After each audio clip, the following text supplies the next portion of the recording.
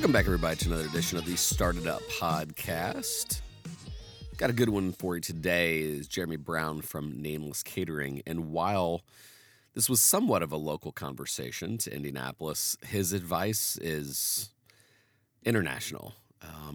Really enjoyed meeting Jeremy. It seemed like every time I was going to a tech event or a networking event, his company was always represented there.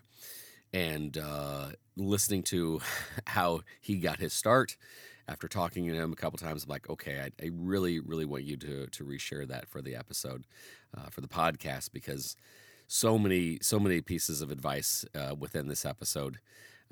So pay particular attention to this one, and also just his dedication to really customer service really rang out in this one. So whether you're a teacher, student, entrepreneur yourself, this is one that I think will bring you a lot of value. So let's get right to it.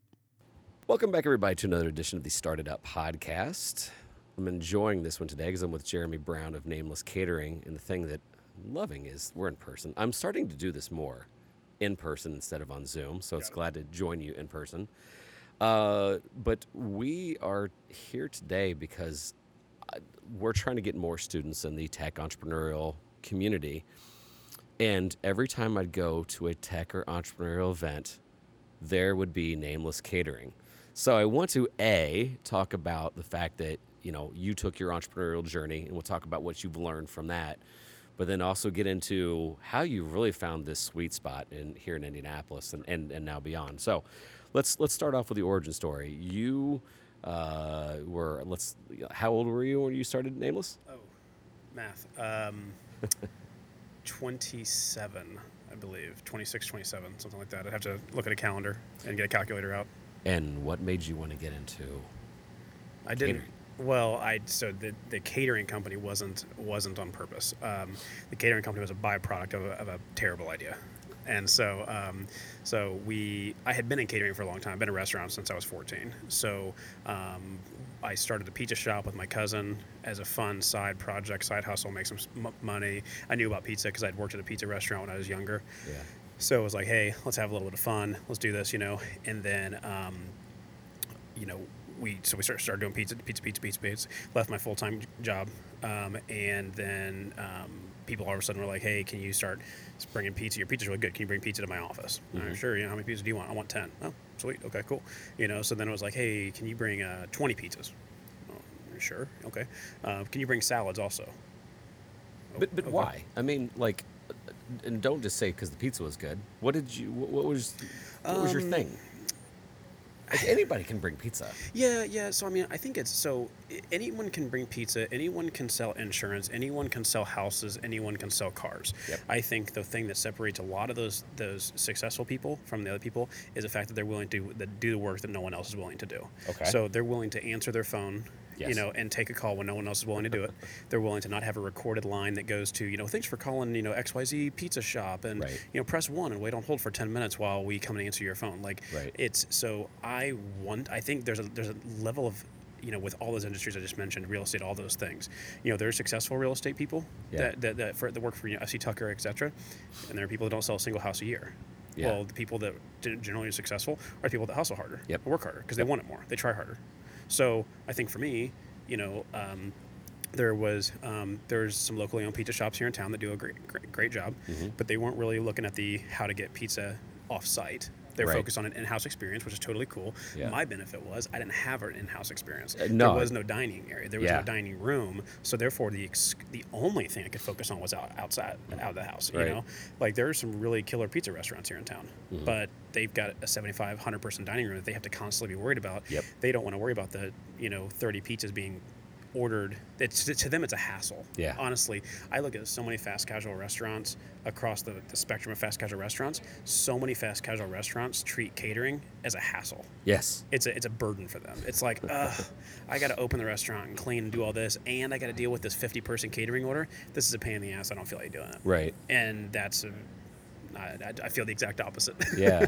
No, I enjoy hearing that, just because sometimes when some people are like, it can't be that simple, and people are like, yeah, it is.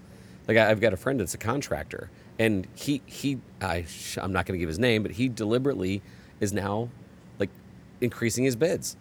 Why? Because his simple answer is, I show up on time. Yeah. And if I'm going to be 10 minutes late, I call you. And people are like, oh my gosh. Here's the thing. My contractor calls me 10 minutes in advance. Yeah. So here's the thing. We have delivery contractors that work for us. I tell them all the time. I say, look, stuff happens, right? Traffic happens, accidents happen, rain, snow, da-da-da-da. Okay. Most people, if their lunch starts at 11:30, and we know we're going to get there at 11:32.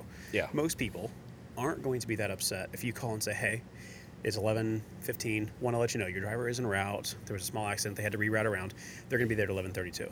Yeah. Oh, great. Hey, no problem. Sounds good. Most people, right? Right. Doesn't happen very often. But it's when you don't call and you just assume, they'll get the food when they get the food. That's not. It's don't play like that. Right. So here you are. You're young. You're now supplying pizza. What's the next evolution? Listening to our customers and responding to their demands. We want salads because we want something a little healthier. Okay. We want wrap sandwiches because we want something a little healthier that's not greasy like pizza. Okay. Hey, can you do pasta? Because we'd love to have 10 pizzas and 20 people worth of pasta. Oh, great idea. That sounds like a good idea. And it just kept going and going. Now all of a sudden so now we don't do pizza anymore because pizza, it began to represent 60% of our problems and about 10% of our profit. Oh, wow. So we were like, let's just kill pizza. Right. And so we killed it, and now we're just back to doing catering. Well, what a huge advantage in the sense that, like, a restaurant that builds their identity around a certain genre and menu can't do that. I'm looking at that going, wow, you can pivot tomorrow. Yeah, so there's concept in the market called a dark kitchen concept, and things like Cluster Truck here in Indy, they're doing a great job doing this.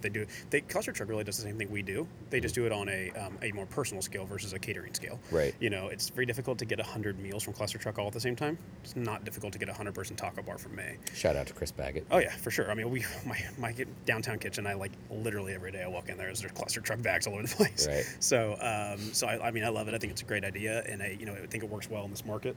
And the other markets that it's in. Sorry, blowing up here.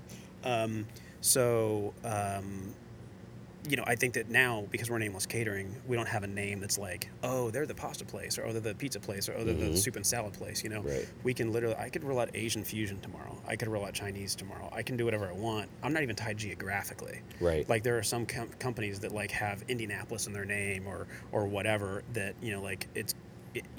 Are you going to be able to go to Louisville and really expand that concept? Right. Or you have to do a full rebrand. Right. And for us, it's like Nameless Catering. I could open in Cuba. It doesn't matter. Sure. So now you're scaling up. You've got a brand now of service, of listening to your customers. You're starting to diversify more than pizza. How did you take it from then to now? As far as building the brand, or and just who else came along? What were some of the learning along the way? Because that, I guess, the second part I was going to talk about earlier is that all of a sudden you guys were starting to become synonymous with certain genres here in Indianapolis, especially on the entrepreneurial / tech community. How'd that happen? Because we had a lot of people helping us when we were in the beginning. Right. Advice, feedback, all these different things, bringing sales to us, that kind of thing. People were literally selling for us.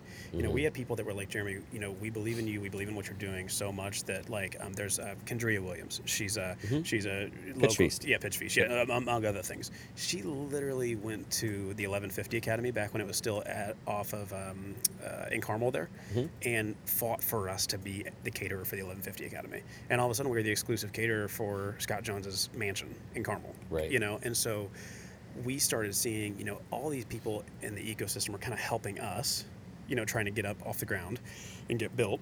So we said, okay, well, we're going to help them. We're going to kick back. And so we started. We went to Launch Fishers and Launch Indy and Speakeasy and Z-Works and all these different co-working spaces. And we said, okay, we're going to just give you these sponsorship catering dollars. Use it however you want. Use it to build your co-working space. Use it to charge tickets to raise money. I don't care what you do with it. Right. And so it really helped them grow, which then all the companies that were born out of these co-working spaces started like Lessonly. Great example, Max Yoder. I mean, for the past 3 years, we've catered the Lessonly Christmas party. We've done so many big events for them because Max had our food, so many times throughout the course of his growing his company at Launch Fishers and beyond that now he's catering with us. So it's like the evolution of we were young entrepreneurs with no money that didn't know what we were doing. Now we're kicking back and helping other young entrepreneurs, maybe that probably know more than what they're doing than we did. Yeah. And then now they're catering with us as we grow. So it kind of builds. And then, people go to the tech events, and now we're catering at Salesforce, and we're catering at all, Angie's List and all these different companies. Right. No, I think that's one of the things that we were just in awe of, in the sense that in a lot of ways, and I guess even in the brand name, it wasn't you weren't building a brand identity around the food, you were building it around relationships and service. Correct. So was that, like, by the way, when you guys first started off, was it called Nameless, or did you guys grow into that? It was Nameless Pizza Company, but I mean, it was Nameless Pizza Company in the beginning, and then transitioned to Nameless Catering. We did the rebrand. Right. For us, though, it was some of it has happened. I won't say that it's happened by without effort, but there's some things that like our wedding catering. 4 years ago, we did like 20 weddings in the year. Right. This year we're into over 350. Right. And that's 4 years. Okay. And the reason is that we started catering to doctors' offices and to younger tech companies and things like that, with younger people working there. Mm-hmm. Well, these younger people are getting married. These younger people are having kids, right? Right. And so we started, all of a sudden, people are like, oh, I have them all the time at my office. I really want them for my wedding. And so now it's like we are like all of a sudden doing all this wedding catering. And so we started doing, 20, 30, 40, all these weddings. And then we started getting really good at it and getting good reviews, and people really liked our food. Then that kind of just really, snowballed it from there. Hard lessons along the way. I remember the first time we talked, and you were talking about that you guys were known for a certain price point. You're like, I don't know if I want to share that. Okay. So the whole goal has always been to make it easy. Right. It's like really easy. Yeah. Okay. So thought process was, let's have easy to understand pricing. Let's make all of our menus the same price. Okay. Turns out you shouldn't do that. Right. Because it turns out that providing a barbecue meal with chicken, pork, brisket, 3 different sides, cornbread, 2 different salads, drinks, desserts, all the plates, forks, and napkins, and providing it for $9 a person, we were the Michael Scott Paper Company. The more barbecue we sold, the less money we made. So yeah. It wasn't good. I think the other big thing is don't, people say, oh, don't worry, you're worrying too much. It's not so much about worrying, because I think worrying's a good thing. I think that there's a certain level, my wife and I talk about this, there's a certain level of anxiety that I think all entrepreneurs have to have. Yeah. In order to, because if you're an entrepreneur, you have to be laying in your bed at night, freaked out sometimes. So because that gets your ass out of bed. Yeah. And so that's number one. And then number two is don't fix problems that don't exist. Meaning, I'm not saying don't worry. So I'm not saying don't worry, because you should worry. As an entrepreneur, you should be worried. You should be worried that your competitors are working harder than you. You should be worried that they're going to come steal your business. You should be worried that, oh crap, did I get the insurance locked in on that building because I don't know if I heard back from my insurance agent. Mm-hmm. You should worry about that stuff. Right. But you shouldn't worry about, what happens if a storm comes through and, blows my building over? Well, if a storm comes through and blows your building over, ain't shit you can do about it anyway. Right. What are you going to do? Go out there and, shoot the tornado? So, there's some things that, don't worry about solving problems that don't exist, because that'll actually turn you into an insane person. It's funny you say that. One of the blessings that I'm a frugal person. And so one of the hardest decisions was to get a corporate coach, because we're running this foundation. Mind you, we're on the nonprofit side, but it has its own set of problems. And we were on the nonprofit side for a really long time. In fact, we were at $9 pricing. We were probably the biggest nonprofit pizza shop in the entire state of Indiana. I like the analogy of the Michael Scott Paper Company. No, one of the things that working with this coach and actually his team was just that, the yin and the yang of our team, because our other co-founder, Hunter, is such a perfectionist that he is worried about, and I mean this lovingly, but he is worried about the storm that could possibly hit. And he doesn't sleep as well at night. Ironically enough, he's half my age. And then I'm at 47, who is a little bit more on the Buddhist side of everything is as it should be, and we'll adjust and we'll get there and don't worry about it. He's like, how can you not worry? And so, and even our coaches said, thank God he's in your life. And he looked at Hunter, he's like, thank God Don's in your life, because that balance has been what's everything. I've had the I've had the perspective of everything eventually turns out. That Seinfeld episode of Even Steven. I'll find $5 in my pocket somewhere. for sure. And but with that, I always think there's a balance. Yeah. Because you could say, well, I'm not going to worry about that sales call, or I'm not going to worry about going out and going to that networking event. Because if there's someone at that networking event I'm supposed to meet, I'll meet him at some point. Yep. You can't take it that far. So Right. everything is always within reason, and that's the hardest part, is trying to figure out what is too much, what is not enough. And that's the balance of the entrepreneur side for me, is just like constantly thinking about, like, should I be home with my wife and daughter right now? Or, man, there's a networking event on Bloomington. I really think I should go to it. Can I go down that road a little bit? Yeah, sure. Because, like, it's funny. Oh, I thought you meant literally go to Bloomington. I was like, if you want, let's rock. Fine, No, so if there's one thing that I try to impress, well, heck, one of the reasons why we like to work with young entrepreneurs is they don't have to worry about, my wife is going to be really ticked. If, like, so that hustle and grind when you're 19, oh my gosh, yeah, do it. Let me explain something. That if my wife and I went through just under 4 years of infertility struggles. She had several miscarriages. Yeah. We did multiple IVF procedures, which in vitro, and it's Stressful. spent a ton of money. Yep. Let me tell you that if she had gotten pregnant when we first started trying, this company probably wouldn't exist. Yeah. And the reason would be, and this is hypothetical, I don't know, but I don't think that I would have had the wherewithal and the strength and the bravery to say, you know what, I'm going to throw it, because I didn't pay myself for a year. Yeah. Now, granted, my wife was a nurse, so she carried the family. She made good money. Yep. And been a nurse for a long time. So, so I don't think I would have done that, though. I don't think I would have been able to. Yeah. I don't think I could have. Both. It would have just been really hard. So I think you're right. I think that there's an aspect of being young, unmarried, no kids, that kind of thing. That is a huge benefit. Conversely, and again, kind of running something different, but as a 47-year-old man, who, ironically enough, my wife's a nurse practitioner, so I've got that Sure. to fall back on as well. I probably sometimes will make decisions that might be, in the long run, because they're less risky, maybe they're more, I don't know, again, hypothetical. Well, so I think about it like this, and I was talking to, I was talking to somebody the other day. In my opinion, if you're going to be an entrepreneur and you're going to have a significant other, whether that's, it doesn't whether it's dating or spousal or however you want to do it, doesn't matter. If the person that is your significant other is not on the same page with you and believing in you and fighting with you, then one of two things is going to fail. Either the relationship is going to fail or the business concept is going to fail. Because I firmly believe that you have to have, if you're out working till 11 o'clock at night trying to hustle to grow your company, and you come home and your significant others, where were you? Why aren't you home? Come watch Netflix with me. There's a new episode of The Bachelor on, blah, blah, blah. And it's like, you would just spend all these hours. So, like, when I would be at the speakeasy till 1, 2 o'clock in the morning in Broderpool, mainly because they had free beer, and I would, get home at 2:30, 3 o'clock in the morning, and I'd crawl into bed, and my wife would be asleep. She'd give me a kiss, and then the next morning I'd get up, at 6, 7 in the morning, and she'd still be asleep. And it's not because she's lazy, but she's a normal person. Right. And I would get back up. I would literally see her asleep for 3 or 4 days straight, and that's the only time I'd see her. Yeah. But she was like, hey, love what you're doing. This is awesome. She'd drive downtown to come to the pizza shop. She'd literally just sit in the pizza shop and watch us make pizzas. Yeah. Because she just wanted to be around. And I think that's an important thing to have.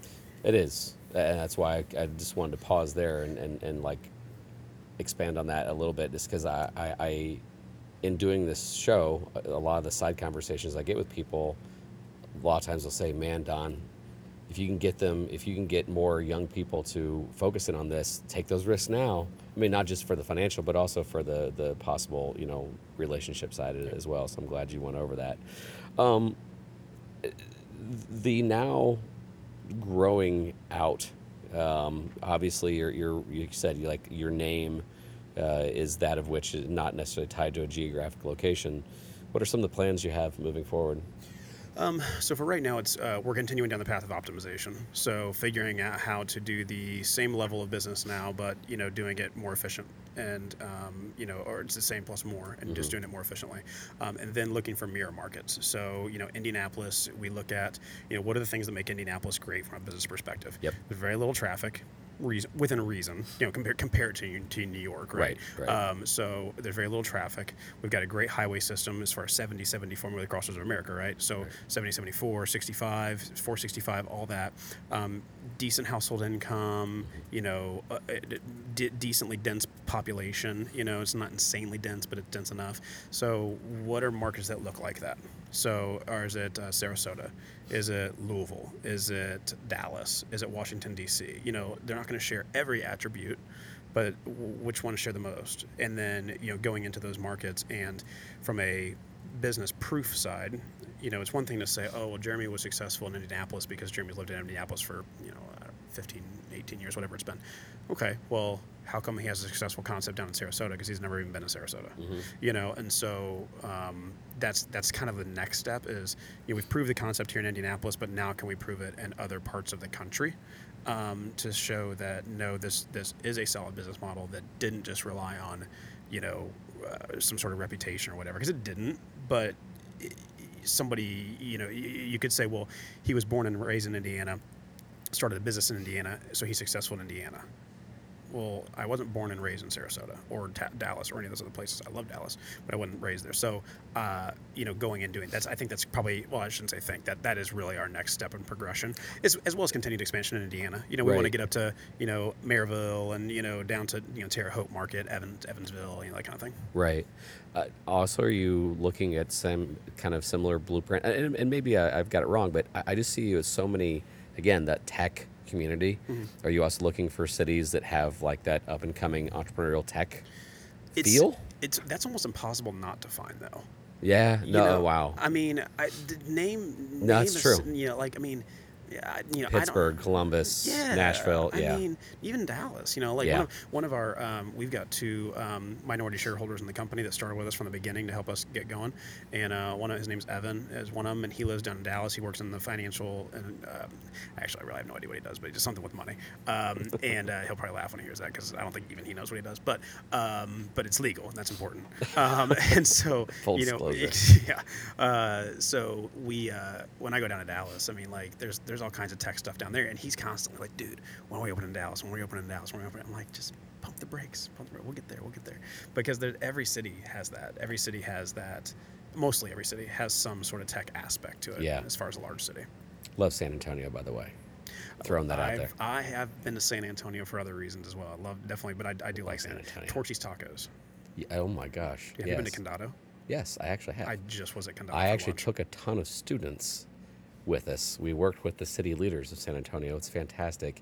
And it reminds me, ironically, a lot of Indianapolis. Yeah. They are next door to a bigger city that they'll admit is by some people's opinions, is the cooler city. Okay. Which is Austin. Sure. We're a little too close to Chicago. Sure. But they're chippy and they've got a lot of that Airport needs some help.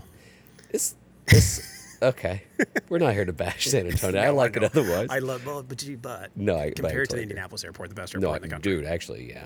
If we're gonna flex on the state really quick, Indianapolis Airport's really easy and really clean and really nice. Yeah.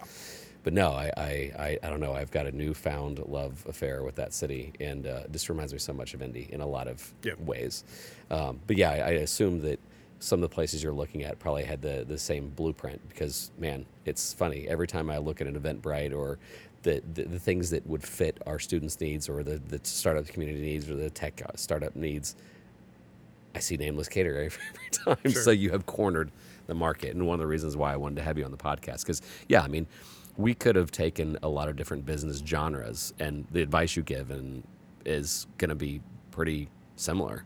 To recap, provide value, listen to your customers and find ways to provide new value. Organic growth, word of mouth, boom. And it's just don't worry yourself to sleep. I mean, and worry enough to be dangerous. Yeah. But don't worry so much about problems that literally don't exist. Yeah, that spoke to me. Well, when you create, there's a I work with a guy named Brian Kavicki. He is the VP of Lucian and Associates. Yeah. Sales training, business leadership, that kind of thing. And I'll call him sometimes, and sometimes occasionally still, but I used to call him a lot back in the day and say, man, I got this problem, this problem, this problem. If this happens, this happens, if this happens, this, that. And he's like, okay, well, none of that's going to happen. Talk to you later. And I'm like, damn it. But what if it does? Yes. Yeah. And so, I remember he used to tell me, he'd say, okay, so the entire company goes in the shitter and you lose everything. And he's like, so let's say you lose your house and you lose all your cars. And so I assume your wife leaves you, right? Well, no, my wife wouldn't leave me. Oh, okay, so you'd still have your wife, but your parents, they wouldn't let you live in their big house with you. Well, they probably would. Oh, so you'd have somewhere to live and you still have a wife. Yeah. But you would never be able to get another job. I mean, no one's ever going to hire you in this city because you had a failed business, right? Well, no, I could probably find a job. Oh, so you'd... What is it you're worried about now? So you still have your wife, you still have somewhere to live, you still have a job. So, and that's if the worst possible thing happens. Yeah. So, like, and when he broke it down like that, I was like, all right, well, I got to go then. Thanks for taking away all my fear, buddy. Yeah, exactly. Well, at some degree, I remember Tim Ferriss, or is it, no, Ryan Holiday, that wrote about the Stoics. And so Ryan Holiday, once a year, lives his worst possible scenario. Like what's the worst that can happen to me? I'd lose my... So he'll kind of be homeless-esque. Okay.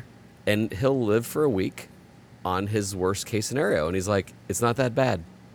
And so I kind of lost his fear of like, okay, what's the next big thing I can start, and what's the worst thing that can happen? And I like his worst case scenario now is even less and less because he keeps building upon success. But it's similar to what you're talking about. If you actually live that, I mean, I'm not suggesting that you're like, hey, wife, leave me for a week. Yeah, well, no, or like, hey, can I crash in your basement, Mom? Absolutely. But do you want to know how weird I am? I already have a feeling, but yes, go ahead. So there was a catering convention in New Orleans. I love New Orleans. So I rented an Airbnb in New Orleans, and if you've been in New Orleans, which I'm sure you probably have, all the houses or whatever, they have patios, like the balconies, throw stuff off, right? I was there by myself. I was only there for like 2 or 3 days. And I was like, I wonder what it would be like to sleep out in the noise of New Orleans. Because I'm a big noise person. I love noise. I love constant, just like I constantly have music going at my house. I constantly have like DJ lights in my garage because I'm weird. Okay. So I was in my Airbnb, and I got a blanket, and I got a pillow. Yeah. And I literally slept out on the patio of this Airbnb just to experience it. I woke up at like 3 a.m. I was like, all right, well, this was fun. I just went back inside. But it was kind of interesting to just kind of like just have a different even sleeping experience. And just, when you think about like what the worst case scenario is, like if I wouldn't want to sleep on the streets, but it's like that was just kind of a unique thing to, I don't know, feel or experience. It was just kind of weird. And that I'm also just really freaking weird. So. I mean, you like those new experiences, taking it all in. I know I get that. That's one of the things as a kid, I was blessed to have traveled a lot, and I love experiences. That's one thing I will say. My mom didn't work. She stayed at home mom. My dad was a teacher, so mine was a little tight. But the only thing that they truly invested in was our experiences. Okay. I went to darn near all 50 states as a kid. Wow. Mind you, out of a pickup truck and a pop-up trailer. Okay. But man, life experiences. So Sure. I dig that, and I will always be appreciative of my parents for providing that. This has been insightful. I enjoyed the lessons that you've learned. Should somebody want to talk to you, seek advice, learn about DJ lights in your garage, where should they find you? LinkedIn? You a LinkedIn guy? I am a LinkedIn guy. I don't do it a ton. If you go to welcometocatering.com, I actually bought that URL a long time ago, and then linked it to my LinkedIn. So if you go to welcometocatering.com, that's my LinkedIn profile. That's kind of cool. Yeah, it's kind of random. Awesome. Well, Jeremy, I appreciate you spending some time with us and dropping some wisdom and continued success. Appreciate it, brother.